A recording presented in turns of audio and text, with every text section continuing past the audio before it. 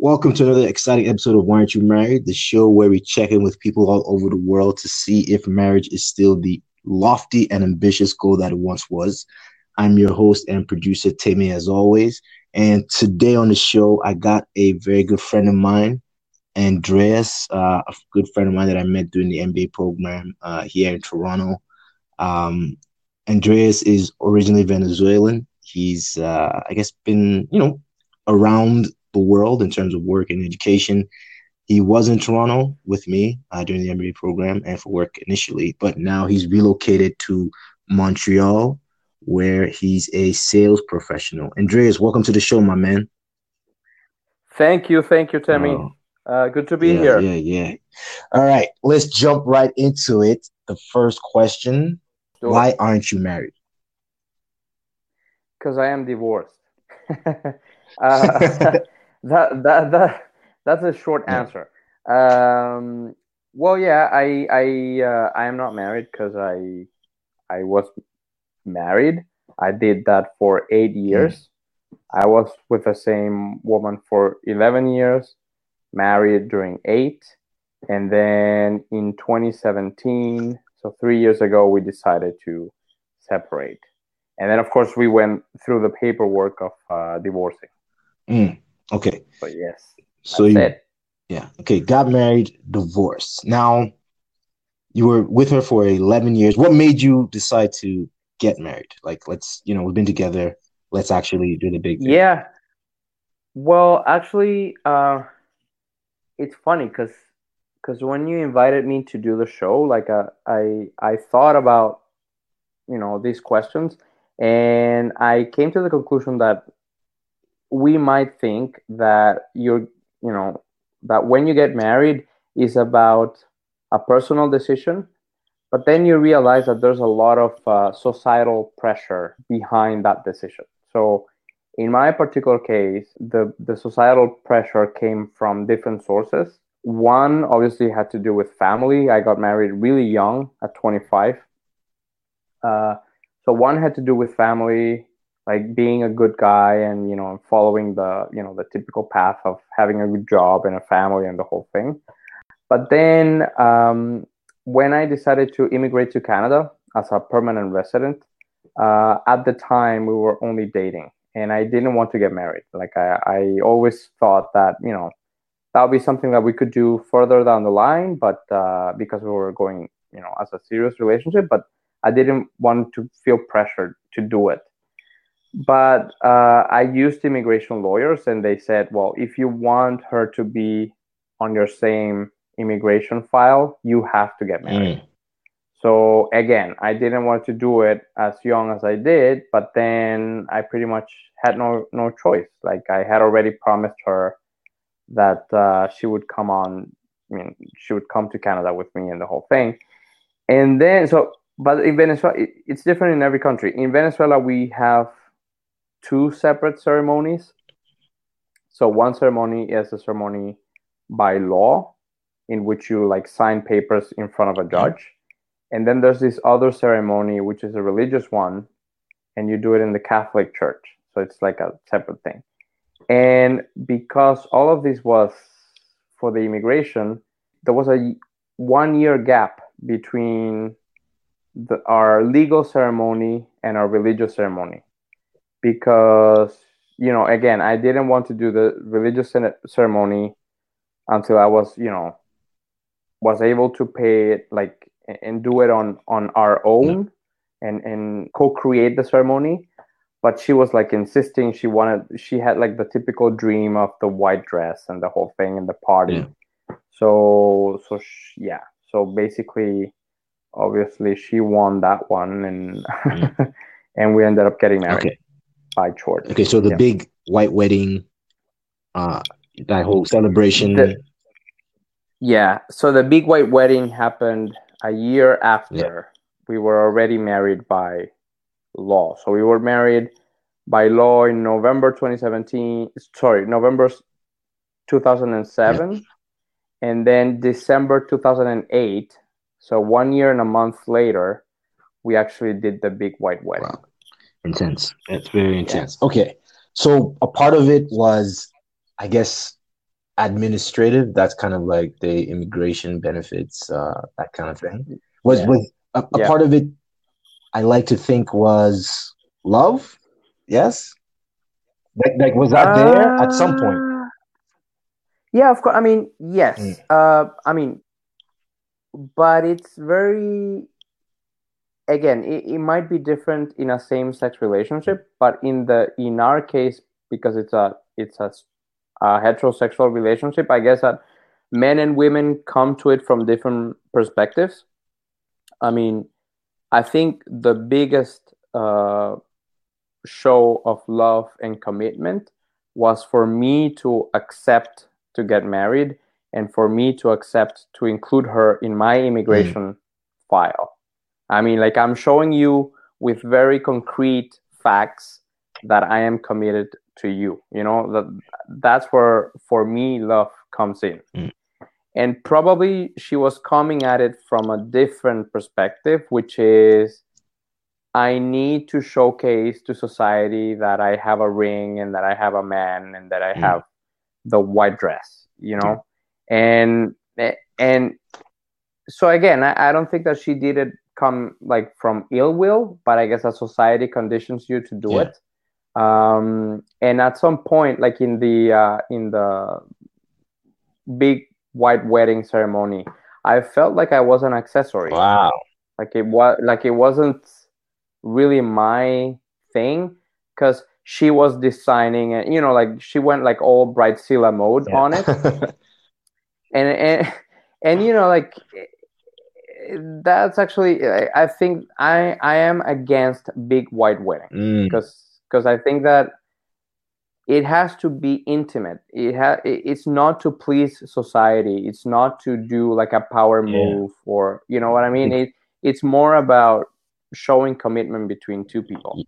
But I guess that other people have a different perspective on it, and the wedding industry obviously wouldn't Yeah. like me to say this thing. Yeah, So yeah. No, that actually, I had that so question. I wasn't sure if I was going to ask it, but like, did you have a big wedding and do you regret having the big wedding?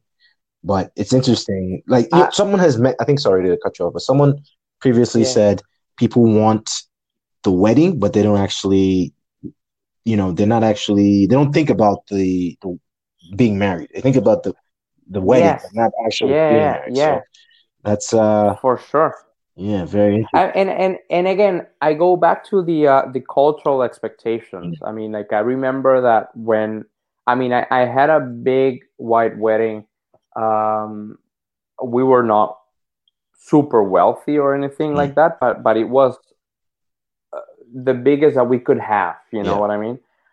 We invited like 100 people, and it was like in a fancy place, Mm, and so we spent money on that, and then again when I moved to Toronto, and then I connected with like some of our Indian mm, classmates in the MBA program and stuff like that, and we were talking about like, okay, how was your wedding and everything. So I thought that my wedding was already big enough, like 100 people, and then they were like, no, we invited like 1,000 people, and then we invited like so.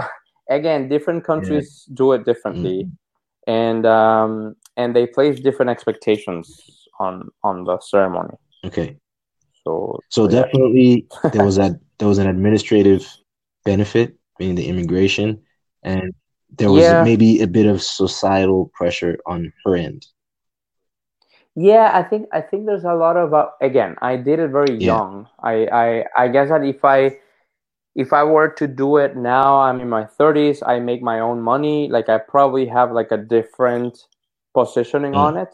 But at the time, I was only 25, and then her like the way it worked is like I was financially responsible for for bringing us to Canada and for like the heavy lifting yeah. stuff. but then her family was adamant that she needed to have the white dress, so they paid for the party type Yeah. of thing. So yeah, so I guess that it became, it felt a bit transactional, if you Mm. ask me. Heavy stuff. Trans. Okay. Yeah, All right. yeah, it felt transactional because for me, one of the reasons, there's this ladies, hear me out.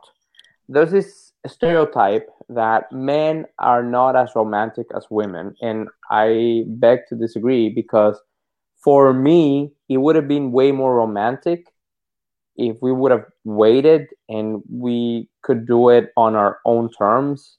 And when we had the money, it doesn't matter if it was big or small ceremony, but it was coming from the Yeah. heart, if you know Yeah. what I mean.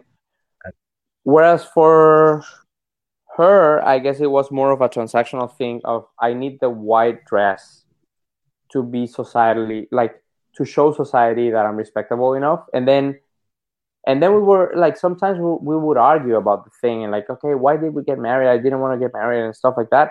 And when the topic came up, like, she would back it up with arguments like, well, at least we um, we got our investment back because people gave us, Oof. you know, Mm. presents.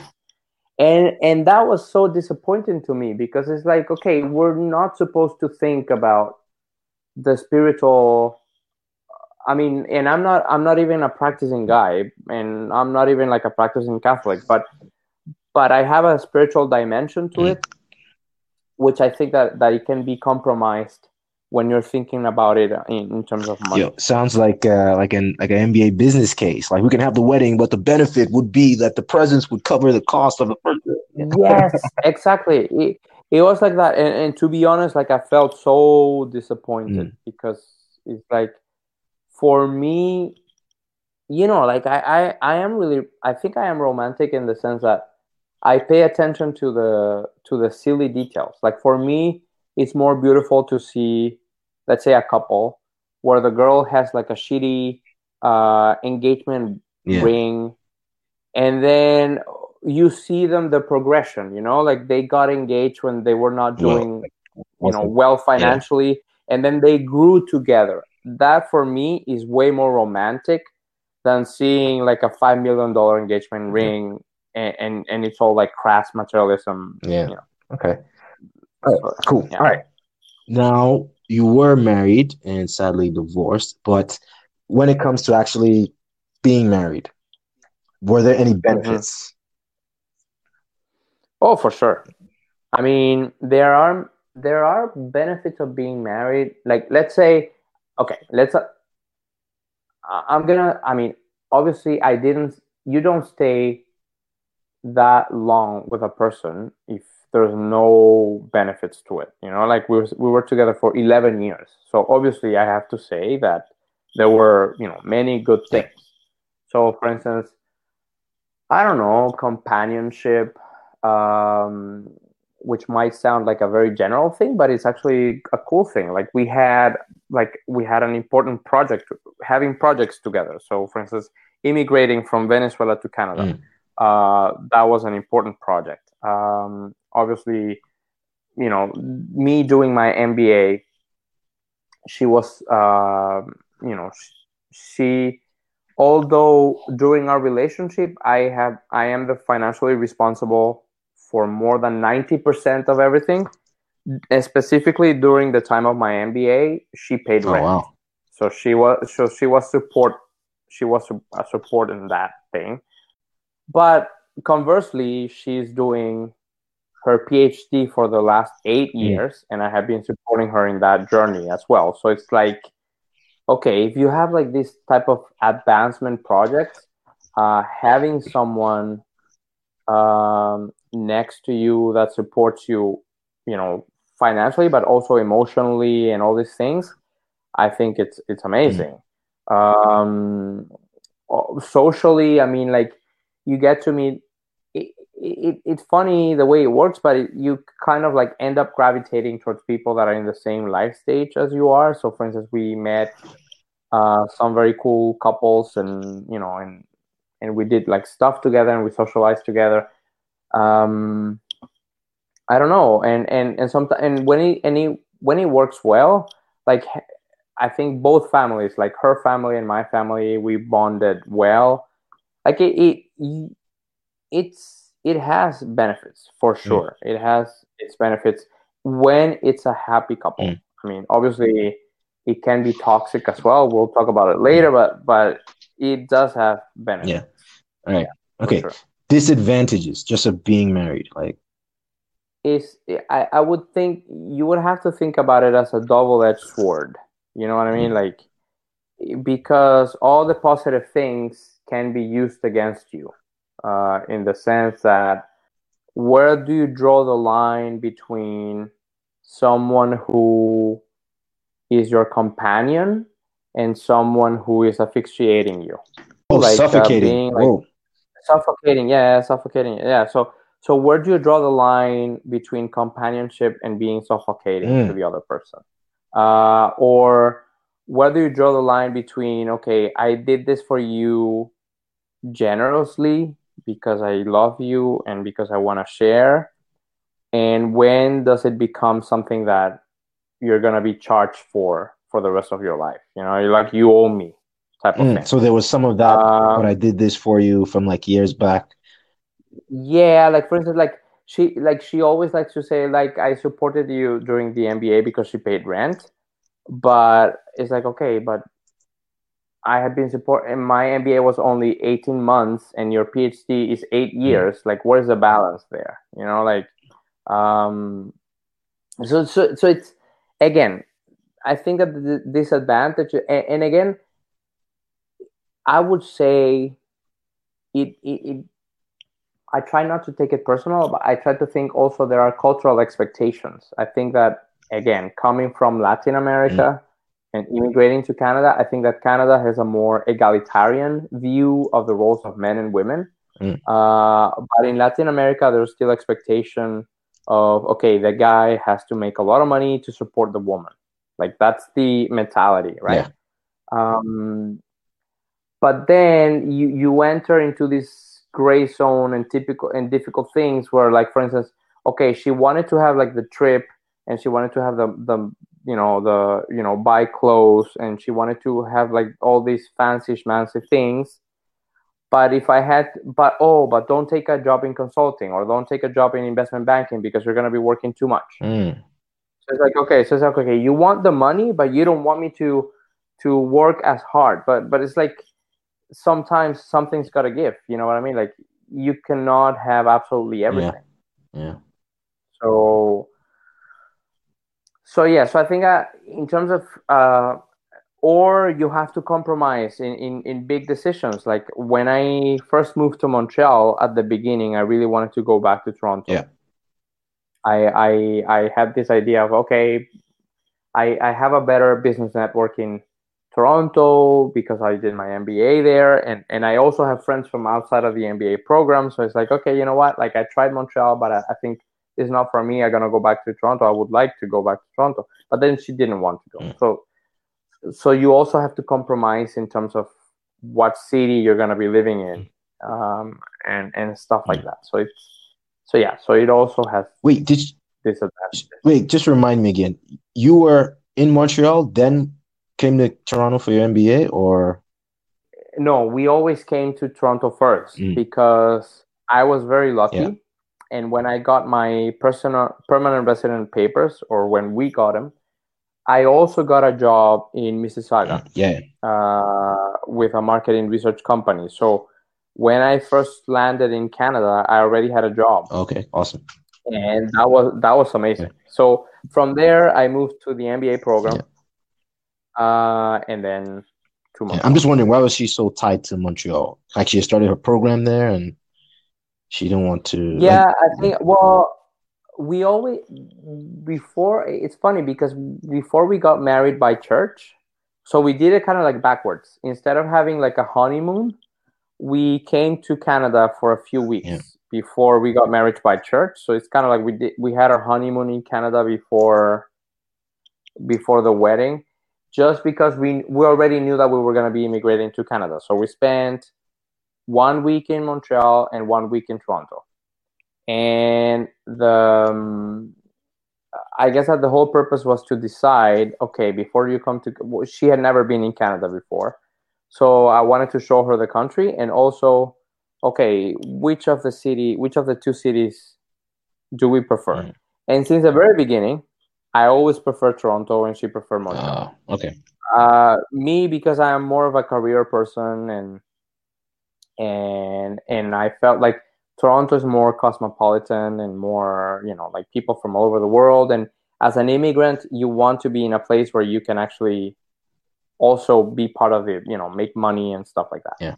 And I felt that Montreal was more closed off in that respect. And then also you would have to deal with French. So not only English, but also French. So it's kind of like adding another language into the mix.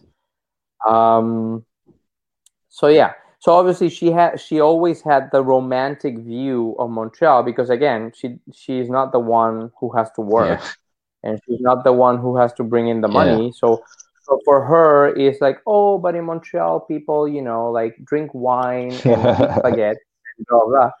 And I was like, yeah, but I am the one who has to bring in the money. So I'd rather look at the job situation in Toronto. Yeah. Mm.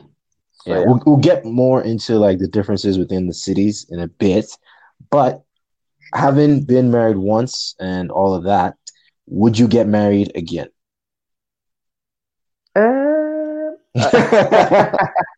Ladies, don't get scared. I mean, yeah, but I would. I'm gonna say something that a lot of people don't agree with, and I didn't agree with it myself. I would sign a prenup for sure. Like I didn't. I At the beginning I thought the prenups were the most crass, the most anti-romantic. Like I thought that the prenup was like such a tacky thing. Like, why would you ever consider doing that? Blah blah blah. And then when I went through my divorce, I realized that whatever you negotiate during marriage, because when you're in love, you promise a lot of things. You know what I mean? Like you say, yeah, we're gonna be doing this and we're gonna be doing that, and it's all about you. Both of you talk about projects, and it's mostly private. It's between the couple. But when you go into a conflict situation of divorce, everybody starts meddling in the situation. So the family, the friends, the lawyers, like everybody on their side, they think that they're doing you a favor by being on your side, quote unquote. But what ends up happening is that it's kind of like you're egging the person. So the conflict keeps getting bigger and bigger and bigger by the comments that each family or friend group makes. So long story short, and coming back to the point about the prenup, when we were, in conflict and with lawyers, we spent like 2 years fighting over money and stuff like that. It was all uncertain because there was no prenup. So she, depending on her mood and the mood of her lawyer, they would ask for more or less money, or they would say, well, I don't know until when I'm going to be asking. So for instance, when we started negotiating, she asked for money until December 2019, and then after the lawyers came in, it's going to be September 2021. So things just keep moving. So all this to say, yes, I would get married. I think it's beautiful, but I would do, first of all, prenup, and then second of all, in terms of having a big white wedding, I would rather have something that is more romantic and meaningful, and it doesn't matter if it's expensive or not, but that it comes from the heart. More intimate, as opposed to a party for other people to come and like eat your food. And like don't get me wrong. Like, I love parties, and I love, once in a while, being flashy, and it's super fun. But I don't think that has to be. It's not mandatory, and I think that society sometimes pressures you, and women buy into this hype that it has to be a big white dress, otherwise the man doesn't value me enough. I think that's why they buy into the hype. I give it. And by the way, J-Lo, if you're listening, you should be jailed because you have a song that says that "El anillo pa cuando," which in Spanish means when are you gonna put a ring on it? By the way, Beyonce, you too, like you should be in jail because that's not the message. That's not the message we should send to the youth. Mm, mm. That's right. So Yeah, yeah, yeah, yeah. no. That's interesting. So you're saying, okay, love should not be indicated by material things, like Yeah, it should come from the heart. Like it should come from the heart. And I also think that now we're in the 21st century and we are redesigning the role of men and yeah, women. And I 100% agree with like feminism and every right for every woman and I'm 100% behind that. But I think that that also comes with redesigning the expectations. Like probably women should take more of the financial responsibilities as well as the men take more of the domestic responsibilities as well. Like it should be more of a balance yeah, between more about okay. uh, more of a team as opposed to having like rigid gender roles. Mm. All right, gotcha, I would say, yeah. gotcha. All right, prenup. Wow, heavy. Yeah. Yes. Okay, but Yeah. regarding getting married again, what about we talked on something we talked about offline? Uh, common Yeah. law. Like, would you prefer that? Would you consider that? Yes. I mean, again, um, I always find it interesting. And again, I'm always talking about like how society shapes a decision that we think is very intimate and personal, but it turns out that it's very shaped by the country you live in. Mm, So, for instance, even within Canada, there are huge differences.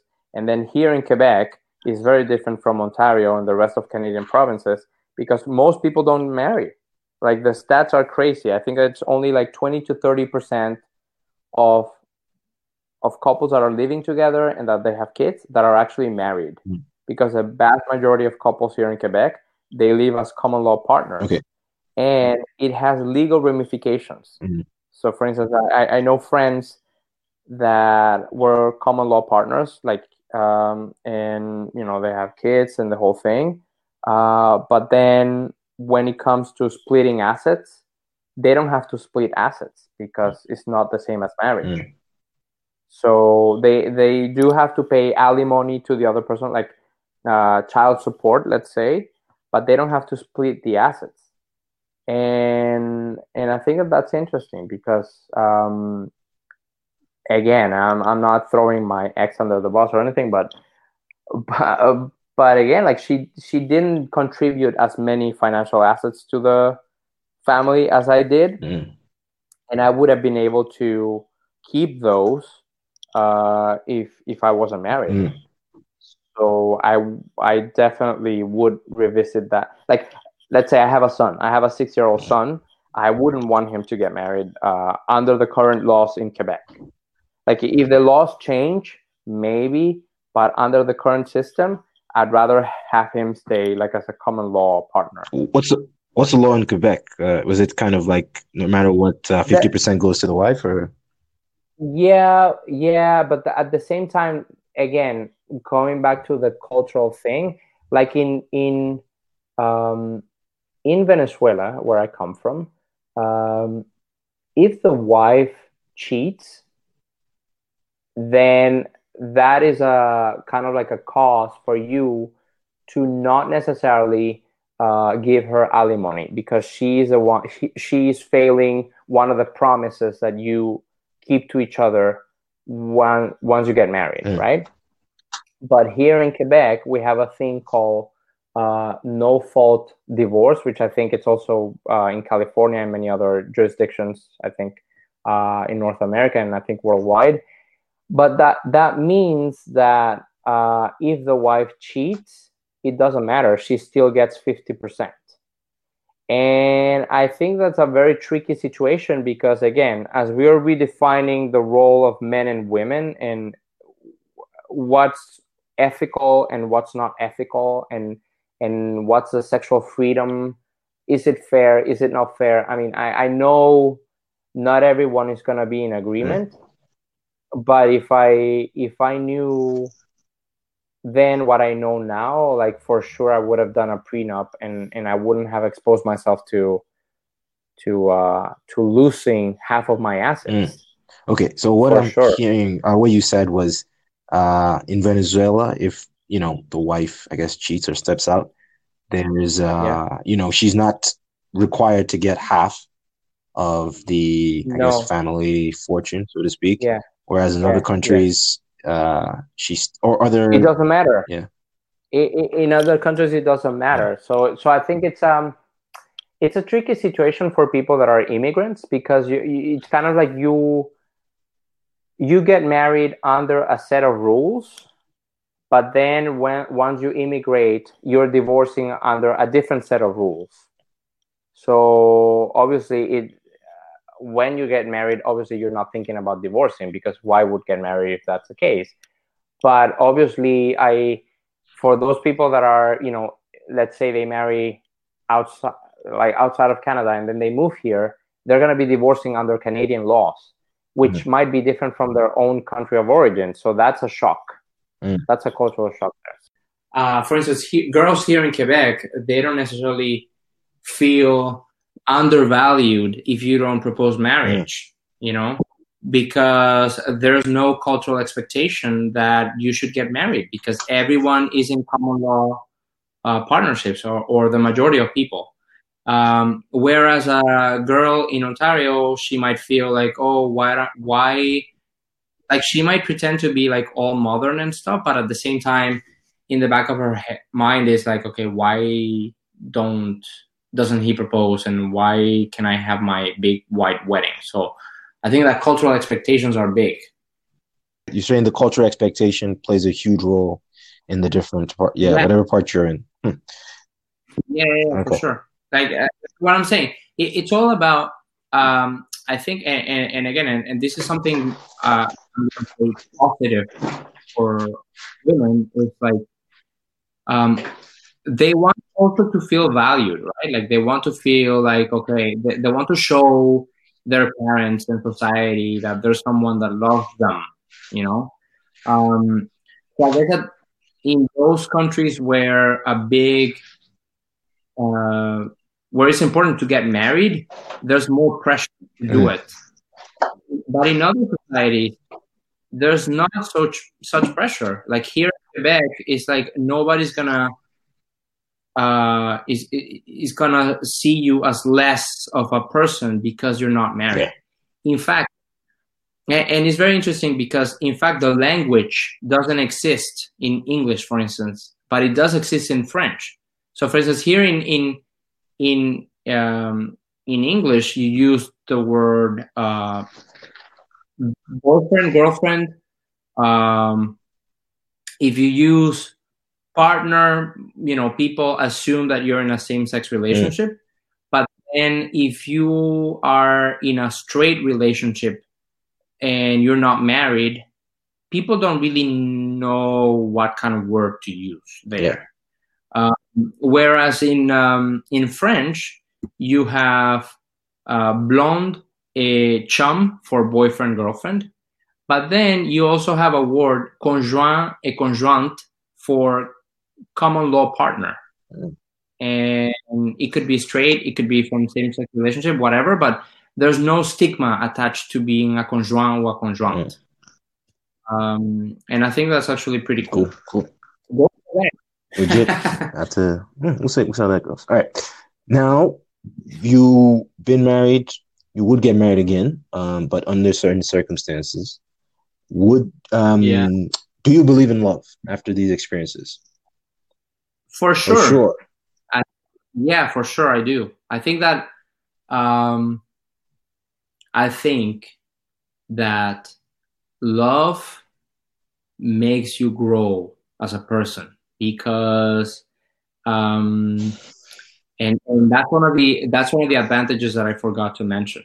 I mean, obviously you grow when you are confronted with situations that sometimes are not the most comfortable. You know what I mean? Like, let's say I can use the analogy of being an athlete. right? Like, okay, if you train hard, then you reach the next level in your sport. Or if you study hard, then you reach the next level of knowledge in your field. The same thing with human relationships. Like if you are selfish and all the time thinking about yourself, being in a couple, in a committed couple, and having kids makes you uncomfortable, because now you have to think about other people other than yourself, and ultimately that makes you a better person. So I would for sure, I for sure believe in love. What I don't believe in is the societal pressure to be married. That's a separate thing. But being committed to someone and being loyal and making sacrifices for that person, I think that makes you grow. Legit. Okay, let's get into the fun stuff. Oh, I guess kind of fun stuff. What's your what's your dating status right now? My dating status. My dating status is how do you say that? Uncommittal. Is that uncommittal? Is that a word? Uncommittal. Yes. So, like I'm not into getting engaged or entangled or like I keep it light and simple. That's where I am right now, and I'm clear, so I'm at least I'm not fooling anyone. Like I'm not promising, let's get married. No. Like I'm going through my process, and I know, and again, I start to feel like the societal pressure of, okay, it's been 3 years. Well, when are you gonna get married again? Or my parents ask me questions like, okay, when are we gonna meet someone? I was like, you know what? Like probably it's gonna be in 15 years. You know what? Yeah. I want to take my time, and I want to, you know what I mean? Like I got married at 25. So it's kind of like I only tried one flavor of ice cream, and now try them all. So now you're non-committal, you're dating, and it's like you're not you're letting them know that you're taking your time and you're not looking for anything soon or nothing like that, right? Yes, and at the same time, like I also, because I'm in my 30s now, women are also more independent in their 30s. So that's also been refreshing, because I've also been updating whatever stereotypes I had about women. Like now women are super independent, and they're also not like ready to commit too quickly either. So that's also good. It's a fresh spin on the situation. Okay, good. That's good. It's good to know that it's not a male thing to just not want to be committal. That's it's I think it's a human thing.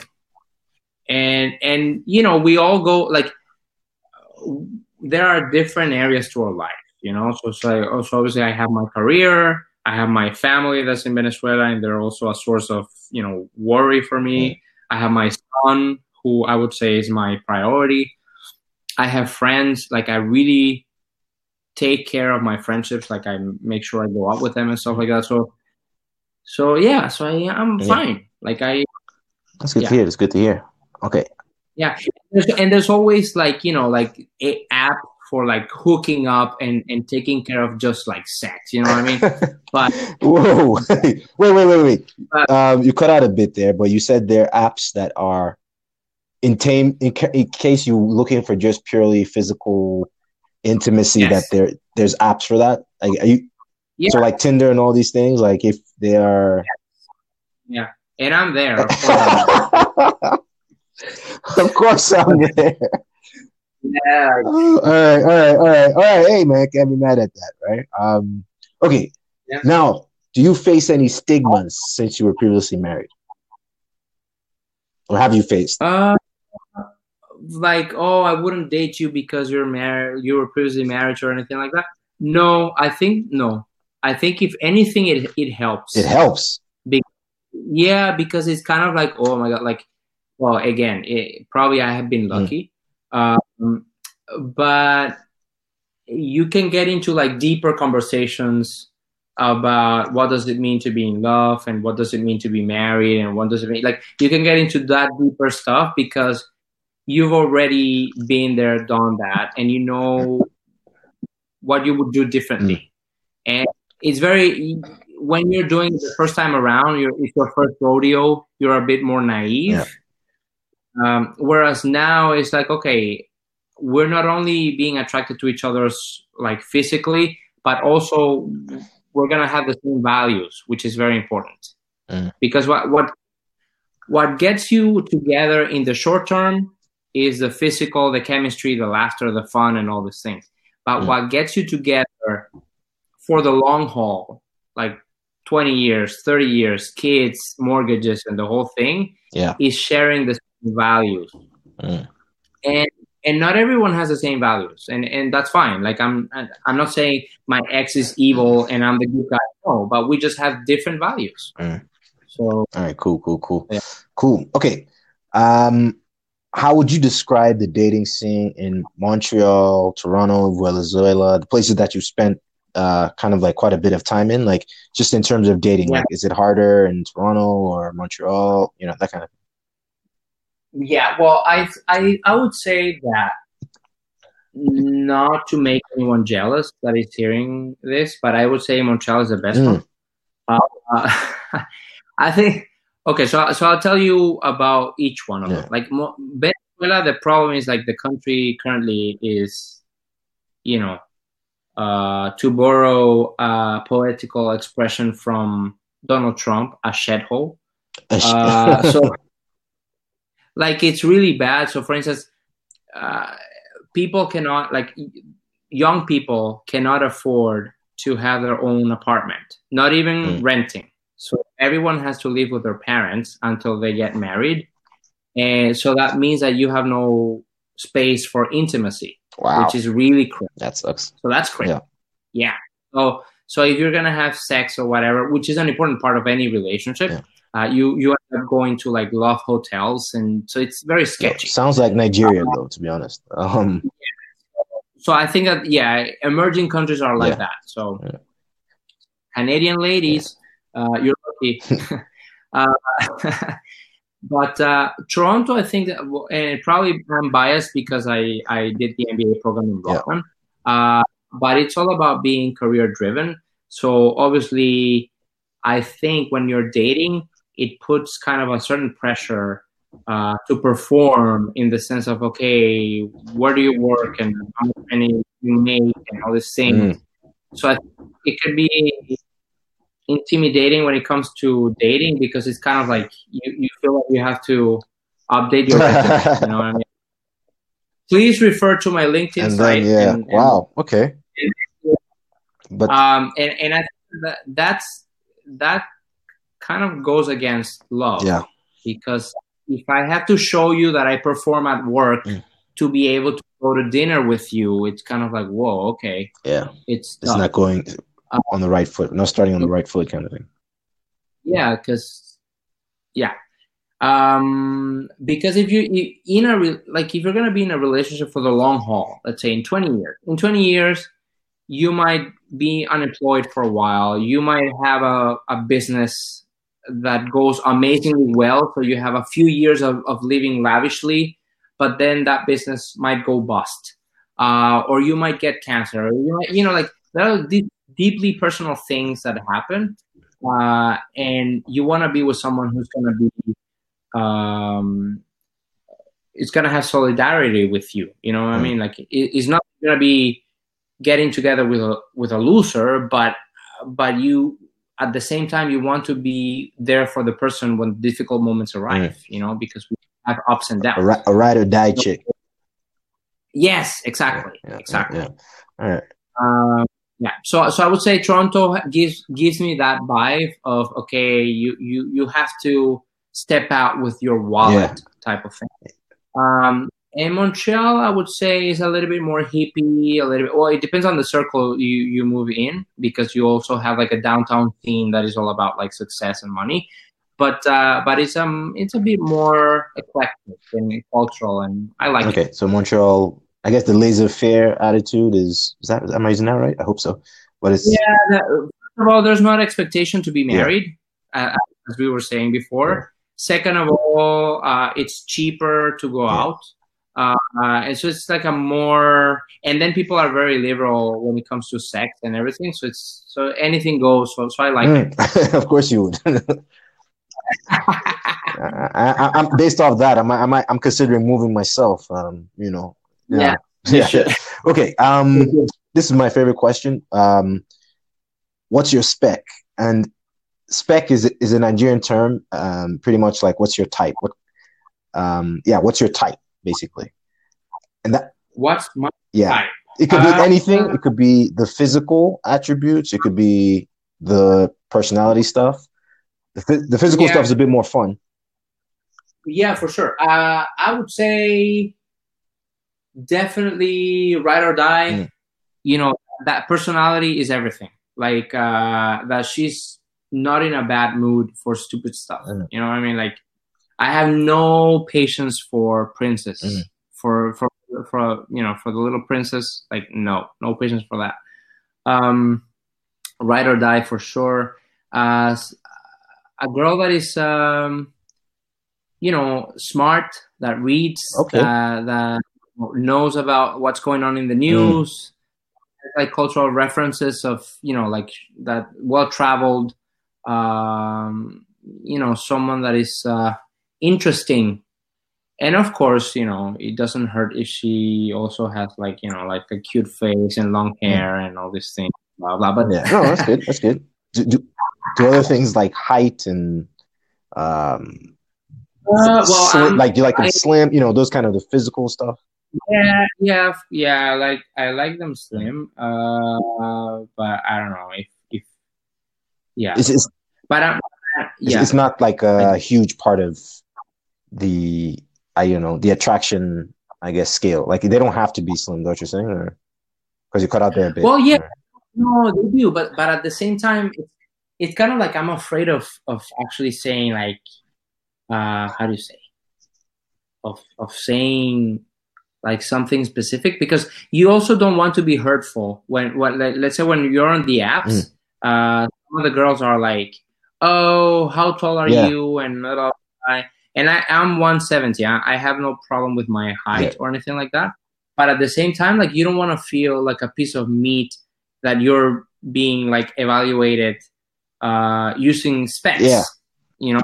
Like you want to go out to dinner, and if it clicks, fine. If it doesn't click, that's also fine. But don't tell me like it's not a job interview. Yeah, like, I have to say, like girls who do like when I see stuff like that, and they're like, "Oh, you need to be this tall," or you know, like when it's hard rules like that, I'm just like, you are not planning to get married anytime soon. Like what if you meet somebody and they tick every single thing apart from, let's say, you know, things like the height and all that kind of stuff, like, you know, you're going to keep on searching, right? So yeah, and I'm going back to my constant theme of society and societal pressure. I think that people that are using those specs is because they actually care about what society has to say. You know what I mean? Like, it's not that you care about that person, that soul. You care about having a tall guy next to you, type of thing. So when the person comes with the specs, I know that she's dominated by her family and her friends. That's my reading of her psychology. Because if she were confident in herself, like it's like, you don't need to have these specs. Like you'll find out when we go to dinner. You can still text me and say, hey, you know what? I had a great time, but I'm not feeling it. That's fine. But you don't need to tell, like, make me feel that I'm not worthy or something to that. Yeah. All right. And I've seen it on the apps. Like I've seen, and it goes both ways. Like I have some friends, like male friends, and they have shown me their profiles, and I'm like, dude, don't be a dick. Like sometimes they write stuff like, no fat ladies. And I'm like, no, don't be like, it could be your sister. I mean, like, don't be like that. Like, Um, so Yeah. so we all have our preferences for sure, but you don't need to make other people feel bad about it. Yeah. Like, don't be too, pushing that on people too much. Okay, next question. Do you date outside of your race? Okay. Outside of my race, well, yes, because I've dated white girls, and I'm Latino, I would say. I haven't dated, although I think they're cute, I haven't dated any black girl. No. I haven't dated any. I do have to say, and this is probably like politically incorrect, I have a particular taste for Asian. Okay. Okay.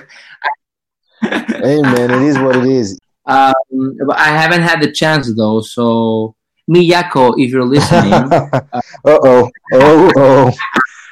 let's go to Tokyo. Yeah. Okay, so you would, like, there's no one that's like off. Like, there's no one that you say you can't. Like, you would date outside of your race, no problem at all. Yeah. I mean, okay. but yes, I think that what would be the deal breaker is when the relationship starts getting more serious. Yeah. Is how that individual, and if her race comes with society expectations from her family. So let's say, like sometimes when you date someone from a particular like cultural community or ethnicity or whatever, the family comes along. Yeah. And that's one of the things, like when you're talking about marriage, you're not marrying a girl, you're marrying a family.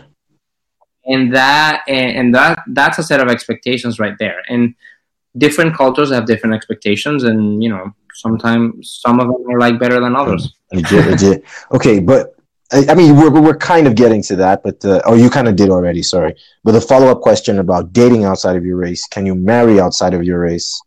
And you said when it's becoming like a big deal, that's when it's like way more serious. But could you though? Could you still? Let's say you met like an Asian lady that you were really feeling, and things were going super well. I would love to marry. You would love. You have no. I would love to, and I would love to have like a wedding in Tokyo and basically, I would love to.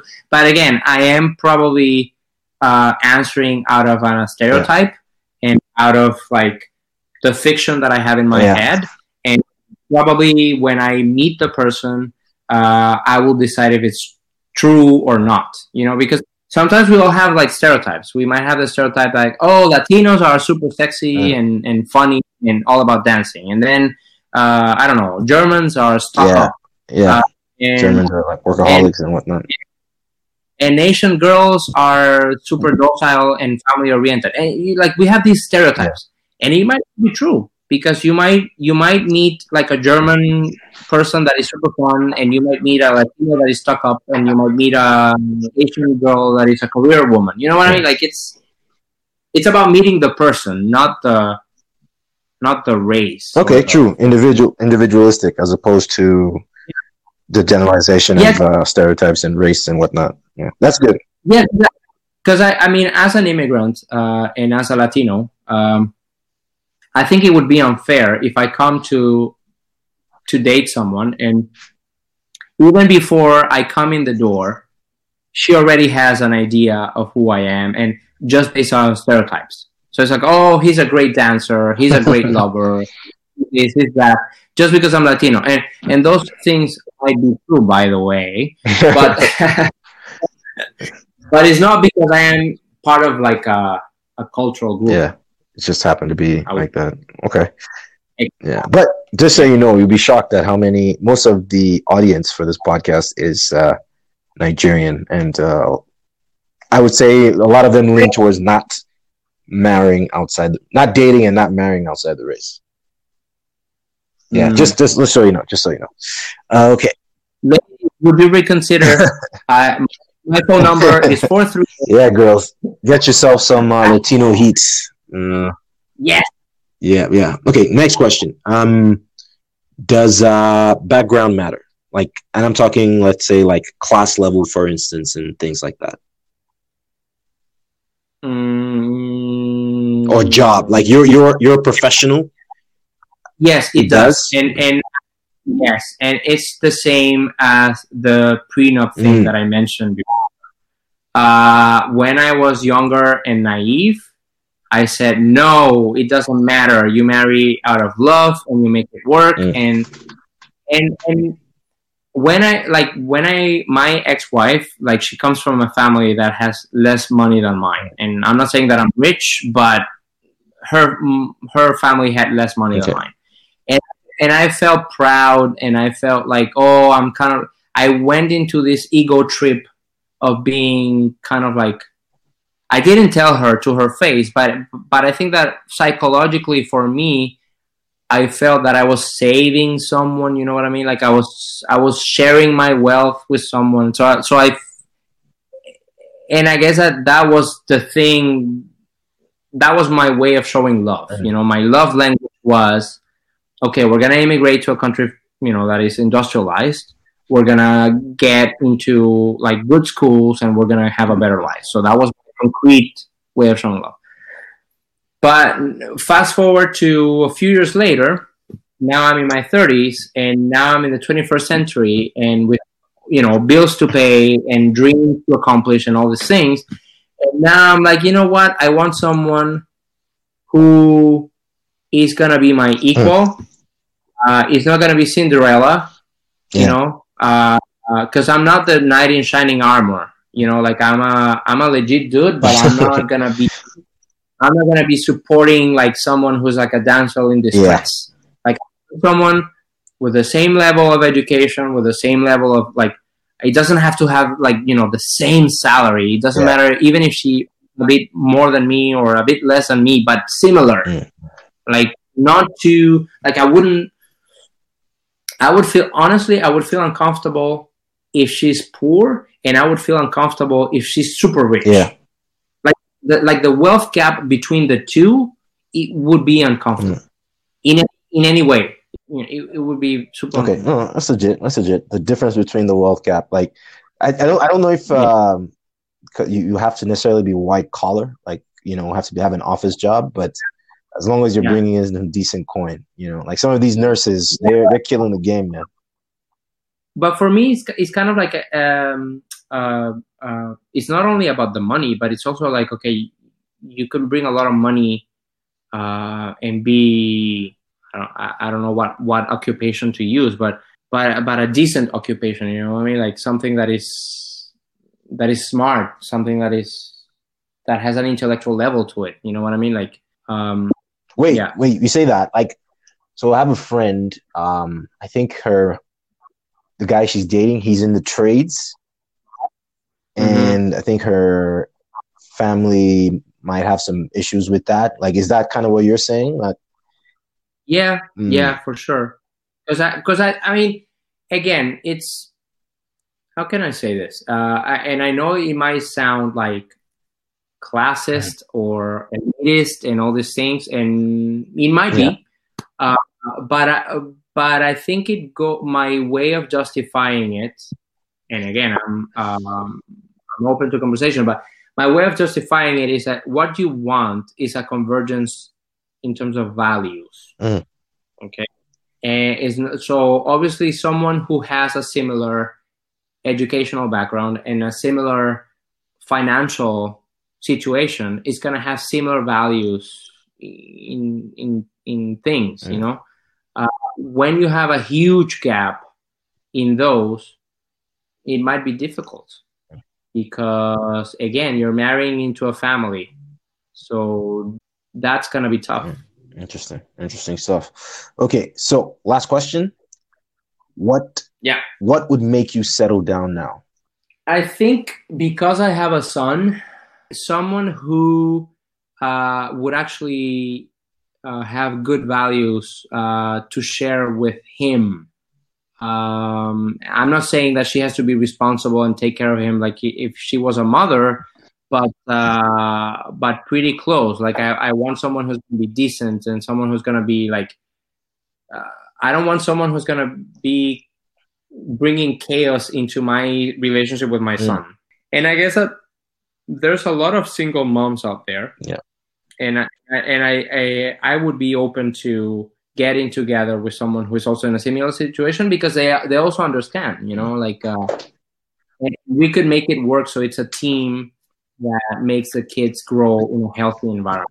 Okay, so someone that kind of understands that my son is my priority. Okay. All right.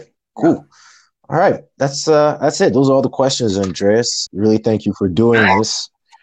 Is there somewhere or somehow the ladies can reach you, like maybe Instagram or something like that?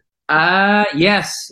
It's Andres Lozano CH at Andres Lozano CH on Instagram. Yeah, man. Thanks for doing this. Really appreciate you. For my man, Andrés Lozano, based in Montreal. Yeah. What, are you trilingual? Yes. Trilingual, ladies. There you have it, man. Triple threat. I don't speak any Yoruba. No. Nobody wants to hear that. That's not a sexy language. Yeah. All right, man. All right. Thanks so much again, man.